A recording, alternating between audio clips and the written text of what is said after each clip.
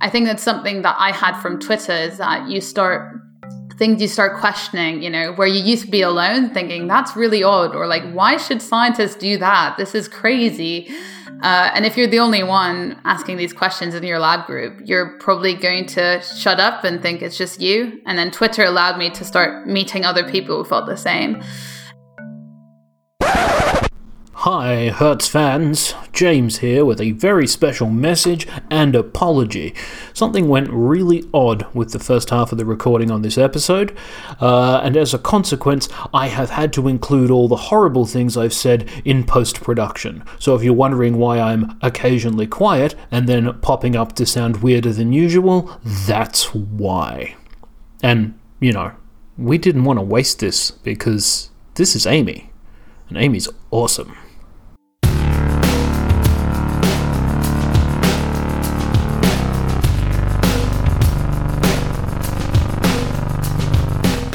Welcome to Everything Hurts. My name is Dan Quintana, and I am from the University of Oslo. And thank you to our smartass and eagle-eared listener, Dennis, who pointed out the grammatical error in my usual introduction. But anyway, I'm also here, as usual, with James Heathers, who is from Northeastern University. And we are here with Amy Orban, who is our very special guest. And Amy is a college lecturer and PhD candidate at the University of Oxford, whose research examines how digital technologies affect adolescent psychological well-being and mental health. And she is also the co-founder of Reproducibility, which is an early career researcher-led journal club initiative that helps young researchers create open science groups that discuss issues and papers and ideas with improving science. Amy, thanks for joining us. Thanks. You have a long breath. Yeah. No, thanks very much for having me. It's lovely to be on. This is you've been on our list to have as potential guest for quite a while, and you've also come up as a few requests both publicly and also in DM. So we're very glad that you're joining us for today's episode. Well, it's my pleasure. Like I can talk about my research. Like what is better? Well, let's just jump straight into it, and I want to ask you, Amy, is Twitter melting our brains? I wasn't prepared for this. I do remember one of the most talked about things that James's predictions early on in the episode was that Twitter is a cancer of the soul, and now he's like a pig in the mud. I guess it's just my answer is always it really depends, On average, it probably won't be ruining you guys. That's a simple answer. And then if I overcomplicated like any scientist, it'd be like, most people will be completely fine, but there might be some people who are really positively affected and some people who are really negatively affected. But on average, we find there's no effect. So we don't actually know. And what is can you walk us through the history of this like digital technology panic? How did we get to where we are right now, where you have people selling books who are telling us that, doing TED Talks that Fortnite is killing our youth and doing all this kind of thing? How did we get to this point now where people are getting really freaked out about the amount of screen time that the kiddies and the youth are getting? Yeah, like I think the first thing is that it's really natural, isn't it, that any big change in society causes waves of concern. We've seen that time and time again. And so it's really hard to know when people swap from, for example, being scared of the printing press to being scared of romance novels, to being scared of Elvis, to being scared of jazz, to being scared of violent video games, to being scared of social media. It's quite a fluid.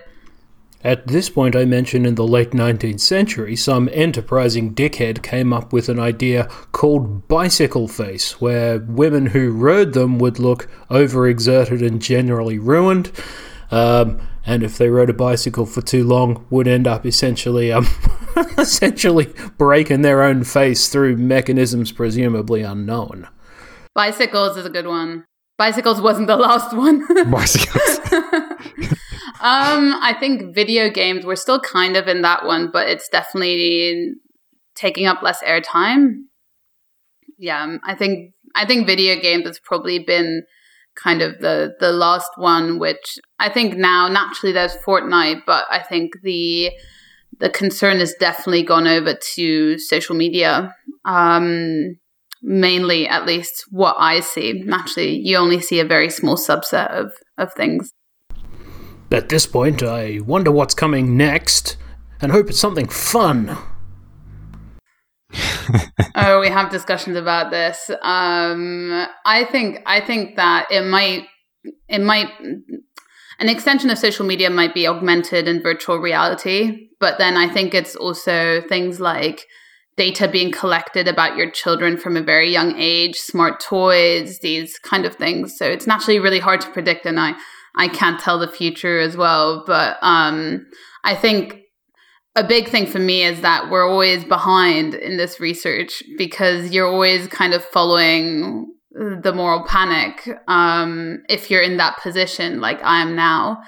And something good would be to actually try to predict what will happen next and start researching that now. So if there are any PhD students out there who need an area of research, I would bet on augmented virtual reality and kind of data collection. I think we're not doing a good job, and because naturally there's so much space for moral entrepreneurs to just go out and talk about their ideas, and there's very little science to really then put them in their places. So I think we are behind. We should have been sorting out the general social media versus well-being issue 5 years ago, and now gone on to really think about the minute details about it.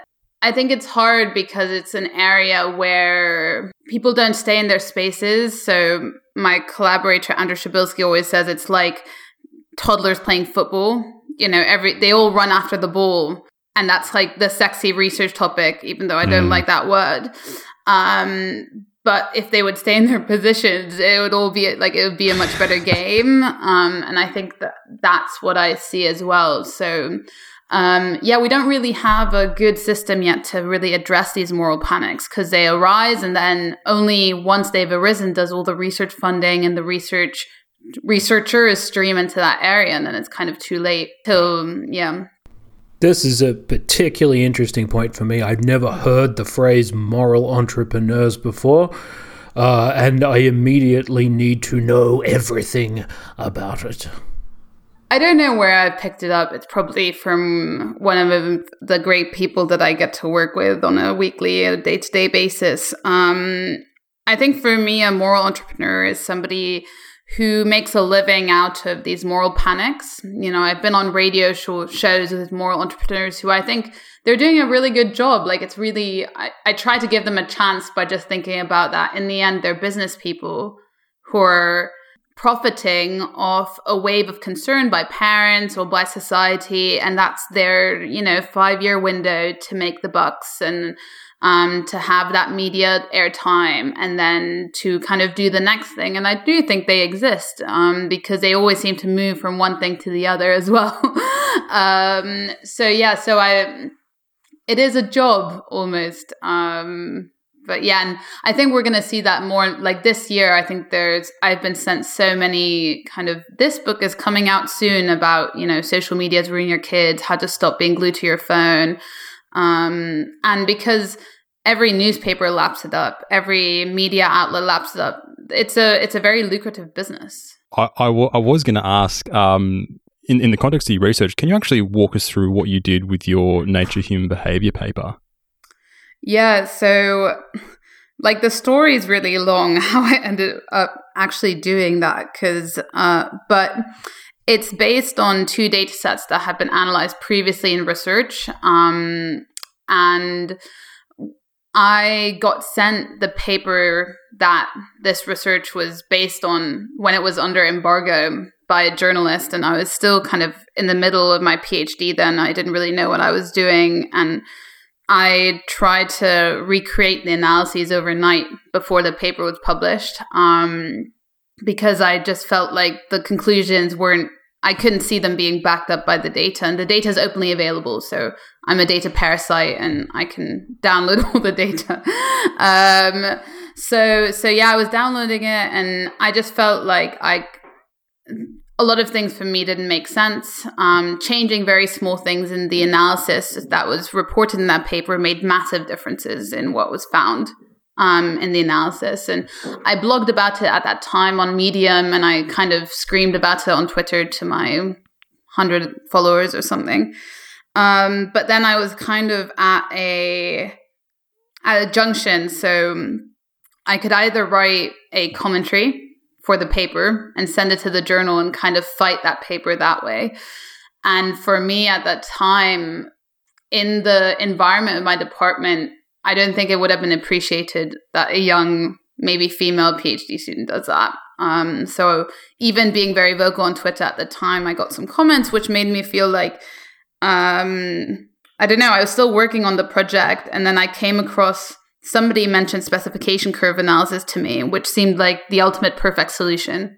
I could take apart a paper and I could do it in the most British way possible and not criticize the paper whatsoever. Or not personally criticize it in a way of kind of saying that there might be something dodgy, because you never know. So specification curve analysis is amazing because it allows you to run all possible analyses on the data, so all theoretically defensible analysis options. It's kind of like mapping the garden of working paths. So as Gelman said, just analyzing your data is hugely influential to what you, in the end, you actually find. You know, I think I often thought data analysis with like a microscope that I just put to my data and I can see what is there. And now I've completely changed my opinion on this. You know, it can really change what you see. And so what I did in the paper is think about all the different ways that I could have analyzed these two data sets, and then an additional data set I added from the UK. And I ran all of the analyses. Well, I didn't run all of the analyses because I think it was up to 1 trillion that I could have done. So I only ran about, I think it was 20,000 for one data set and a couple less for the other.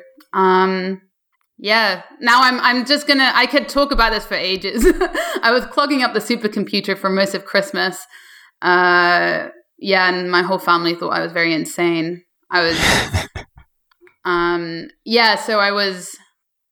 think it's the academic rage. You know, the academic rage powers you to do quite a lot of stuff. And it definitely took me through a couple of months of trying to get my head around coding, how to run all of these analyses. And then at the end, after, you know, it probably took me half a year of solid time. I had 3 beautiful curves of the range of possible effects that could have been found if you analyzed the same data set with the same research question, but in many different theoretically defensible ways.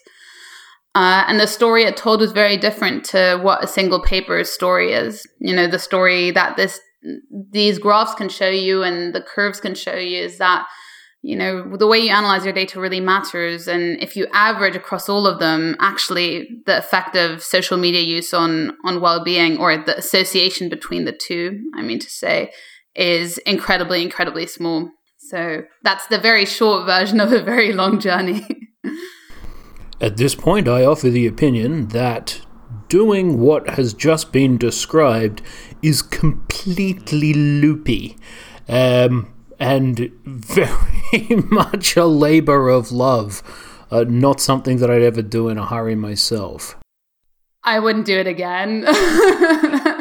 Like, you kind of get into it and then you're too far in to stop. And I was running, and then I had Uri Simonson, who is a creator of the specification curve analysis, as a reviewer, and he kept on asking me to do other analysis, which was amazing. But it meant that I was running these simulations as well. So I didn't even just need to run, you know, the 20,000 or so analyses on hundreds of thousands of kids. I needed to run that up to 500 times. And each analysis took about 24 hours on the Oxford supercomputer. Wow. So I was, you know, without that, you know, resource, it would have taken years to run. I also wasn't a very proficient coder back then. So this was the first project I ever really done in R. But I noticed you have actually posted the code online, and it's very readable and very followable.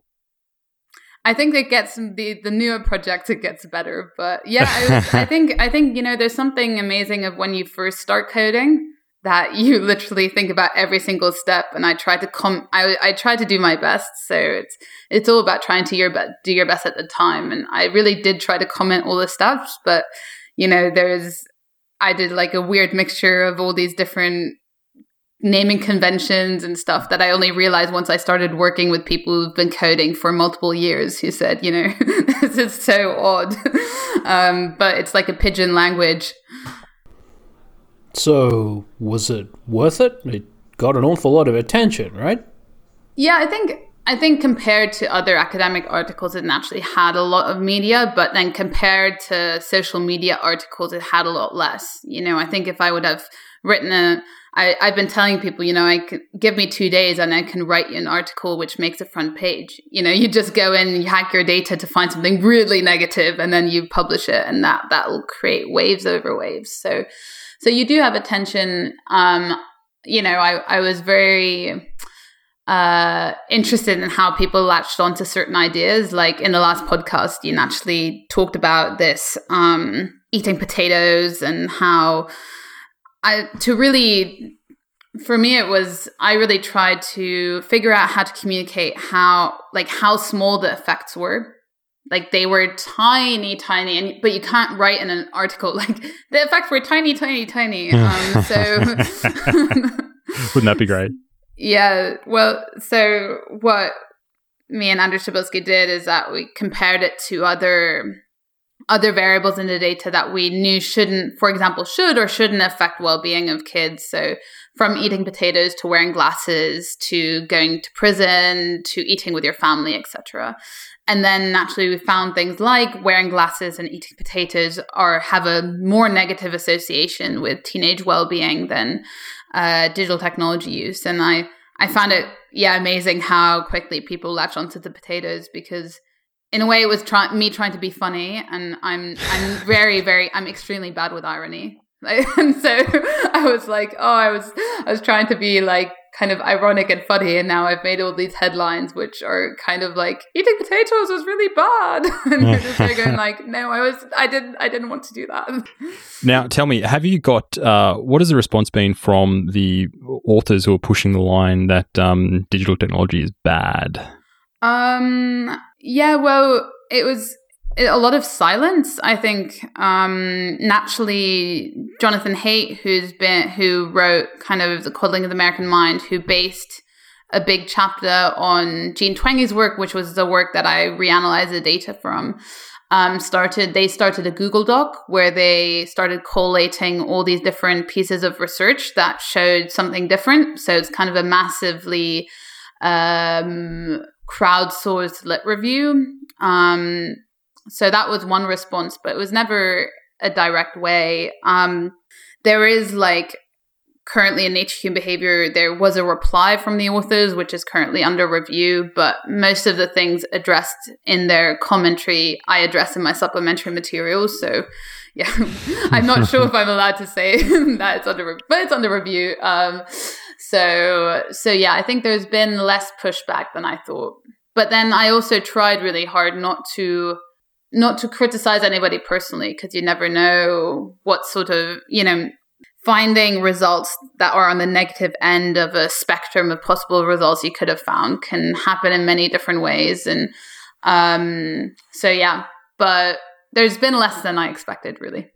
And it's like what I felt when I started working on this. This was the first big kind of open science project I did. And it really came after half a year of soul searching in my PhD. So it came as a huge relief. And it's amazing, you're applying a method and you don't need to find a result. I knew in the end that it would be published. And also in the last two pieces of work I've done, I just need to try to do the best I can. And will hopefully be of, the quality to get it published. And for me, that was an eye-opener because it was great. But then it should, this is what science should be. It's all of us doing our best to answer a question without worrying about the result. But it's still so far and few in between these experiences that, I sometimes talk to PhD students and I'm like, and then, I didn't need to worry about the results anymore. And everybody looks at you like you're talking about, some paradigm that doesn't exist. So it's like I love the method, and I love working with these newer methods and just trying to improve things. And I'm incredibly lucky to be a PhD student at a time when that is publishable and that is recognized. I think I'm so lucky to have not been a PhD 3 years ago. All the papers that I've published would have been a pain to get out because they all find complex null results or something in between. And you had a newish paper that's come out in PNAS. What did you find there? Yeah, so there, Tobias Dienlin and Andrew Shabilsky and I, we looked at the longitudinal effects of social media use on life satisfaction in teens. So it was an amazing data set it was 8 waves, and most teens did at least 5, or at most 5, but most did 5, 5 years where they mentioned their life satisfaction and their social media use in the survey. And I combined the specification curve analysis approach with a random intercept cross-like panel model. So that allows me to parse the kind of between person correlations that people normally report on and the within person effects. So you can ask questions like, does an adolescent who uses more social media than their own average in 1 year, does their life satisfaction change in the next year? And also vice versa. And again, we found mainly null effects. All of them were very small, but we did find very slight negative relations between kind of social media use causing a very small decrease in life satisfaction 1 year later, but also lower life satisfaction in 1 year causing a very small increase in social media use 1 year later. And that more models were significant when we analyzed girls than boys. But again, the difference is not statistically significant yet. And there's so little theory in the area that it's a step too far to start making causal statements. But it's been really important because naturally we also work a lot with policy. And that was a big thing that, for example, the chief medical officer in England felt it was very important to actually start having longitudinal work. So it was really great to work on that. And the code is a beast. So if you if you ever want to look at the best sort of code I can do, that was that one. Because I think what a lot of people forget is that people focus on the negatives of social media, but don't realize that there's actually some protective effects. I read a really fascinating article, and just even speaking to a few younger kids, seeing how Fortnite has actually become quite a community for younger boys. And they don't just go and play Fortnite as in they play the game. They literally just go there just to hang out and chat. And that is how they're building relationships and doing things that way. And I thought that was really fascinating. It wasn't something that I did when I was growing up because we didn't have that sort of chat function. And it's a great way for people to connect, and people forget that these things, in a sense, can actually be protected. We always look at the negative things, but we often forget to look at the protective factors.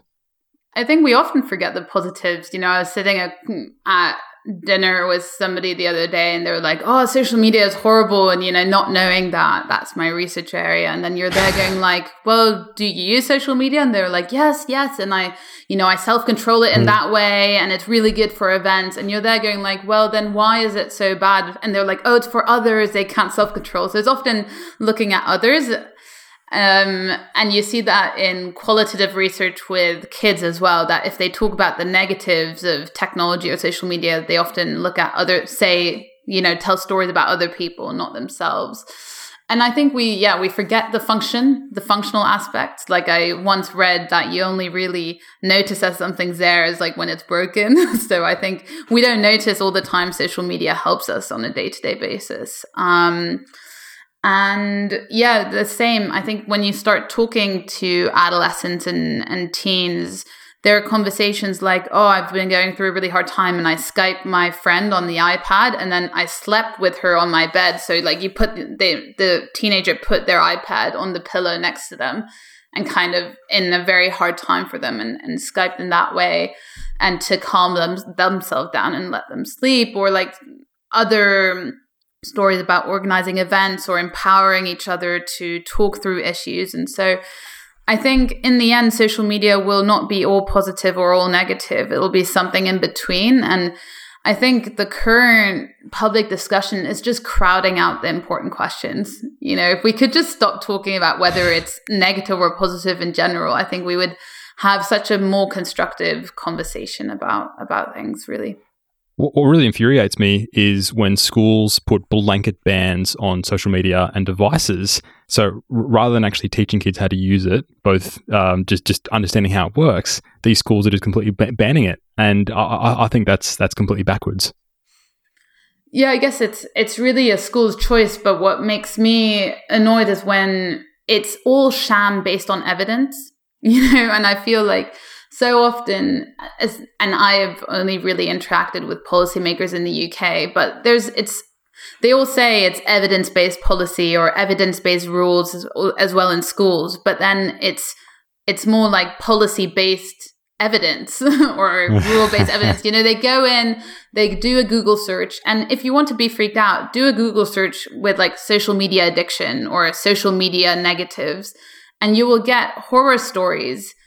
But a Google search won't give you the whole story in this area because it's 1,000 voices with PR teams and financial backing who do that on their day-to-day basis is to scream out the negatives about social media against, you know, a couple of academic voices who we're not paid to publicize the work. Or you're not in Facebook's you're not part of big Facebook.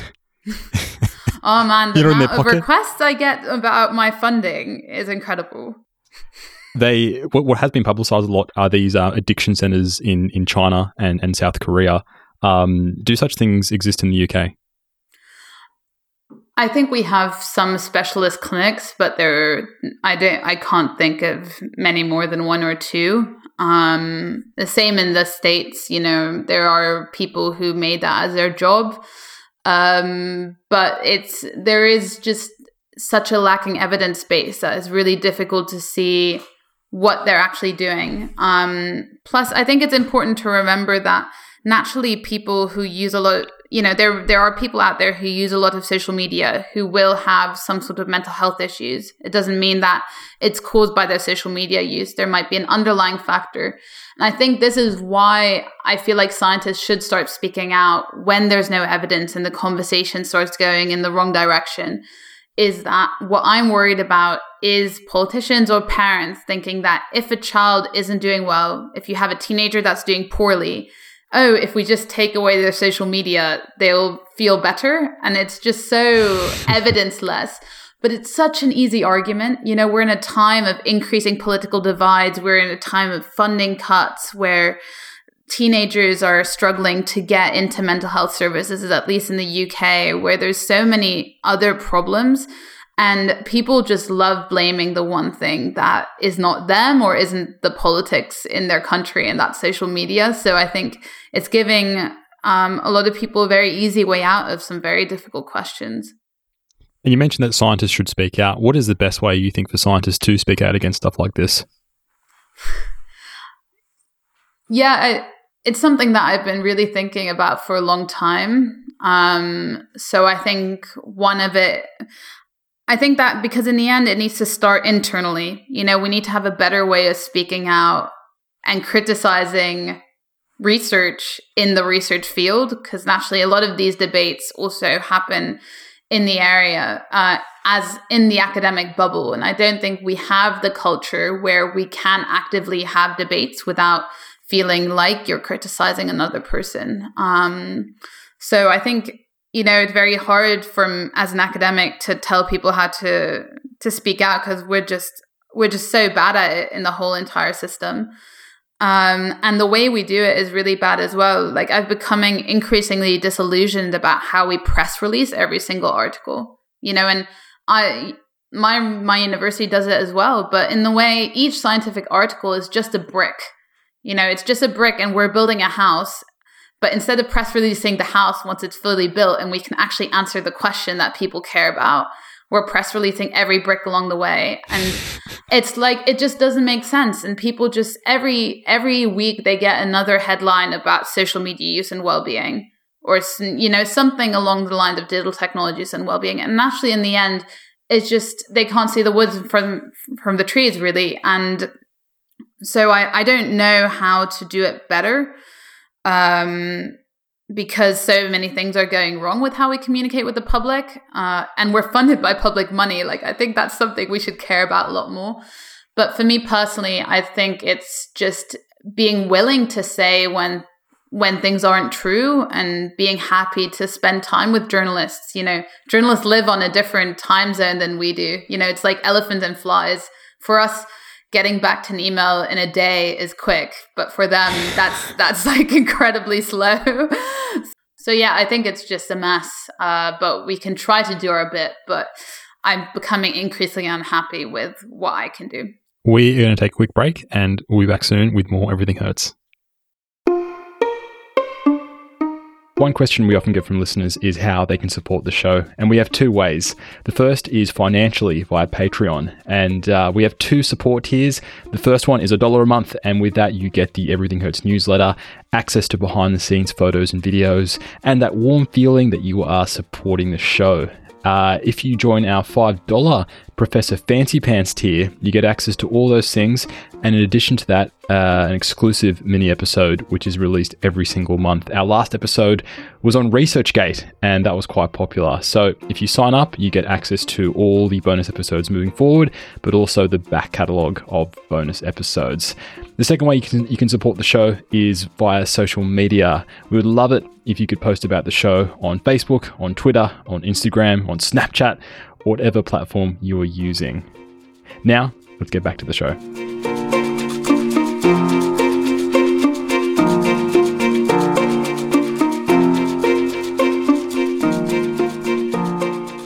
Welcome back to Everything Hurts. We are here with Amy Orban, chatting about all things digital technology. Before we get back into the show, we just want to give a quick shout out to everyone who's been leaving nice reviews. I don't know if you can see this, James and Amy, but we have 3 reviews that have come last week, all with exactly the same title. Can you read that, James? Came from a car rental? Yeah, 3 titles that all say the same thing: unprofessional and uninformed. So thank you to our listeners that have heeded our call out from last week and given us all 5 stars with the reviews there. So keep the reviews coming. We figured out a way to actually read all the iTunes reviews from all different countries, because typically you can't do that, but we really appreciate that, because that's one of the best ways for other people to find the show. But enough on that. Amy, I want to ask you, what is the story behind reproducibility? Yeah, so reproducibility, the story behind it was that, so even though there are like quite a lot of people on Twitter from Oxford Psychology who are into open science, and Dorothy Bishop is kind of our ultimate kind of idol, really. Hi, Dorothy. I'm sure she's listening. Yeah. Hello. But in the end, we don't have a lot in our department for open science. And it was something that both me and Sam Parsons complained quite vociferously about in a meeting with the head of department that all PhD students had on. And it was mainly like, what do you think we could do to make the department better? And we were kind of complaining about the stats teaching, because we still teach SPSS. We were complaining about open science, complaining about more or less anything in between. And she just turned to us and said, well, then you should do something about it. That's kind of her she does that all the time. But we kind of took it on board, because at that time, Sophia Kruvel, who's doing a master's in Amsterdam, is starting with Tom Hardwick, and Ioannidis in Berlin, starting her PhD there in the summer. She was visiting Oxford, and so there's kind of 3 people who wanted to make a difference, and I knew Sophia from my undergrad. So I roped her in, and what we started was a journal club, because it just seemed the easiest thing to do. And you kind of just put together 8 papers and make people come and talk about it. And so we just provided food at lunch breaks and once a week, and discussed these papers, which range from, Marcus Manafo's A Manifesto for Reproducible Science to False Positive Psychology, to all these amazing classics, which everybody would love to read again and again. And we actually had a really good turnout, and it really changed, I felt, the department for me, because you start building something like a community just by sitting around a table at lunchtime. And I think that's something that I had from Twitter, is that you start questioning, where you used to be alone thinking that's really odd, or like, why should scientists do that? This is crazy. And if you're the only one asking these questions in your lab group, you're probably going to shut up and think it's just you. And then Twitter allowed me to start meeting other people who felt the same. And then reproducibility allowed me to actually build that community, or be part of that community in the department. So that's how it started. And then naturally, Sam was key in driving this to also become a podcast, where Sam and Sophia and I tried to just give ECRs a voice, kind of especially PhD, pre-PhD, just post-PhD, which is part of it. And now it's been spreading. So we're almost at 10 journal clubs around the UK. So we have a great OSF page where you can download all the materials and the snazzy logo, and you get sent stickers if you start your own journal club. And how do you get the teapot? We don't even have a teapot yet. So you have an official. I've seen. Don't you tell me you don't have that. I've seen an official teapot. There is somewhere. There are teapots now. So more or less, in the UK we now have the UK reproducibility network, and UKRN, as we call it. It kind of has loads of little pots of money from different funders to promote reproducible research around the UK. And that's headed by Marcus Benafo, but also kind of around the other universities. And they decided to support reproducibility as one of the initiatives. So they actually printed the teapots, and other people have been given them, but none have arrived in Oxford yet. Been robbed. Yeah. We're still waiting. So the official teapots exist. Someone else printed them and you don't have one. Yeah, sometimes things go whoever's a bit responsible for the teapots out there, get Amy a goddamn teapot. She's parched. I got stickers. Terrible business. But yeah, no teapot. Stickers are good. But stickers are good. We don't have stickers yet. If at the moment you only get a teapot if you're in the UK and you start at reproducibility, and if you're not in the UK, you only get stickers, which are pretty cool. But so we're trying to kind of figure out how to get people teapots outside of the United Kingdom. But yeah, so it's really been great to build community, because I think that's what empowers people to change. There's so much in my beginning of my academic career went kind of wrong, or things that I just didn't really make a decision. I just floated into different lab environments or lab groups. And for me, it was key once I had a community around me to start actually thinking about what is a science I want to do? What is the science that I want to be part of? And ask those open science questions. And I think for young people who are just starting their academic careers, it can be really crucial to just have people to talk to. So yeah, it's kind of like a religion. I always feel like we have like our weekly services, and then if a new person turns up, you're all like really happy that they've joined. But yeah, no, it's really great. Yeah, I think it's a fantastic initiative. Because like you said, one thing about being in sort of undergrad or even postgrad is you sort of go from course to course, and lecturers are teaching different things, but they actually have that one group which actually stays the same, and everyone can talk about these sort of open science issues. And like you said, some departments are really against this, or they're not necessarily against this, but they just kind of have no idea what's going on. They're still teaching. Oh, it's all more massive apathy, man. Yeah. I don't know if there's a lot of active opposition. Okay, yeah. It's just sort of, we don't do that here, whatever the hell it is. And it just doesn't happen on that basis. More people don't give a shit than are kind of against anything. It's like voting, Dan. The problems. Except if you're in Australia. Invariably the people who don't. Yeah. They force you. Wrong, Ken, the voting dingo. They frog march you out to the voting booth and go, draw a dick or vote for someone, and away you go. Yep. That's how it works in Australia. or do that, or you don't get a teapot. Yeah, that'll get them voting. But okay, so you've had this community there, and has there been any sort of bottom up shift in how things are run, either in your department, or have you heard other stories of how things have these groups changed things from the bottom up? I think what has changed is kind of people feeling they can personally live with decisions like, oh, I'm going to try to get my supervisor to agree to a registered report. It's the little wins. Bottom up is never going to be a massive shift all at once, especially if you're fighting against, as James said, like major apathy and throughout the department. Everybody's stressed with their teaching. So one other person saying we should pre-register our master's theses isn't going to go through.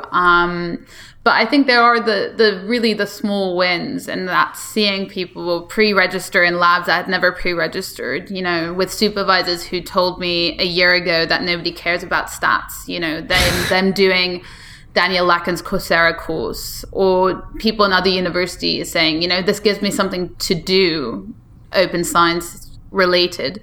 So I think the bottom-up approach is something so fundamental to the open science movement, but naturally we're not going to shift mountains with it. In the end, it'll need both, or we need to wait till the bottom-up reaches the top. But yeah, I celebrate the small wins at the moment. But anything major? No, I think it's just you're met with major it's just static. Everything's just not changing. Yeah. So we'll see. Yeah. Well, it's part of academic life. We'll have a meeting about it. We'll put it on the agenda. When's that? Late September. And we can't implement anything till the semester's over. And then after that, I've got my sabbatical. And when my sabbatical is done, I'm going to Nepal to live as a goat. And, 18 months later, it's turned into an agenda item somewhere. There's this sort of emptiness to things. It makes you appreciate startup culture a whole lot more when everyone's like, oh, good, well, let's do all this shit by next Wednesday. Can we do it? Yes, we can. That's kind of exciting. So, yeah, I notice you didn't use the traditional Planck's dictum when you said, wait for the people at the bottom to become the people at the top, which, of course, means the people at the top are dying. Dead. Presumably not going to pre-register them out of existence. Well, maybe some of us. So, how many episodes in are you guys now with the podcast? What's the health of the podcast?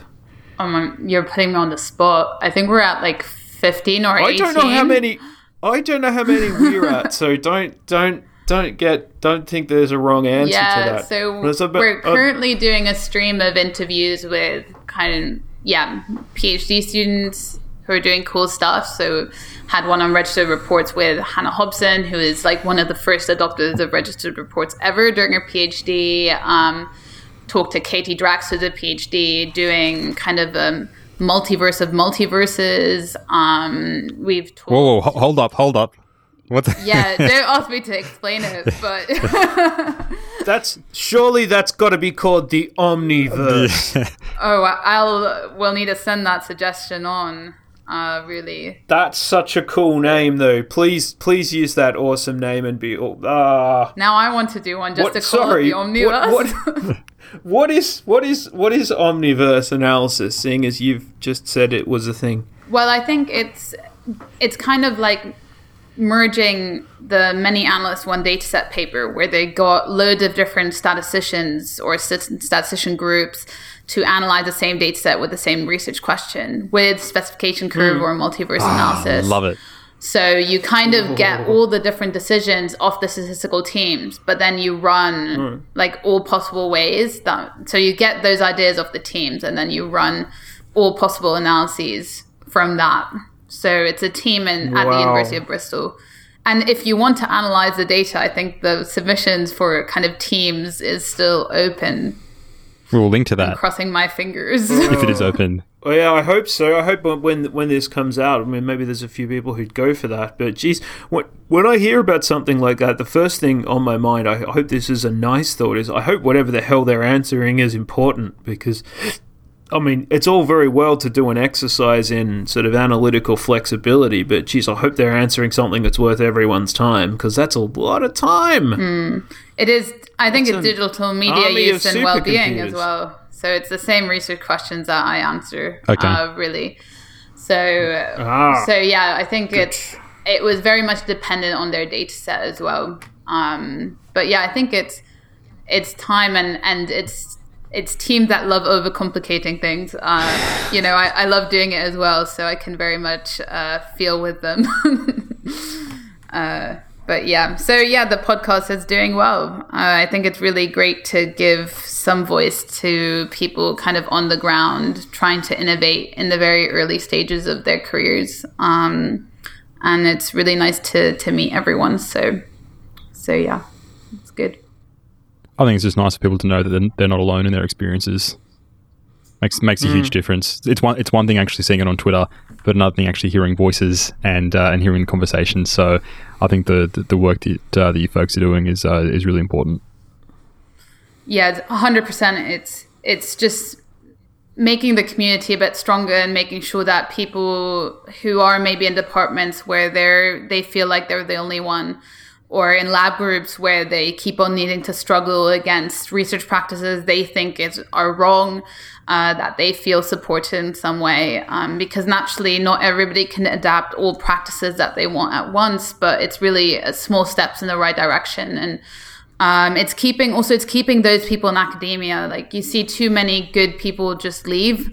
So it's trying to, concerted effort to actually keep people in and support each other, because I think that's another key thing. Like, I would never be here without the support of the open science community, people sharing their code with me, people sharing their time with me. So yeah, I think the community is one of the best things that we have. So it's nice to kind of do your bit and try to support them. That is civilized. You're very nice. We should have you back all the time. Yeah. This is such a wonderful kind of counterweight to just grousing about things all the time. So positive. Jesus. Oh. Now, before we finish up the episode, we do like asking our guests some quickfire questions. So we want to ask you, Amy, what is what is one thing that you've changed your mind about over the last few years when it comes to your research?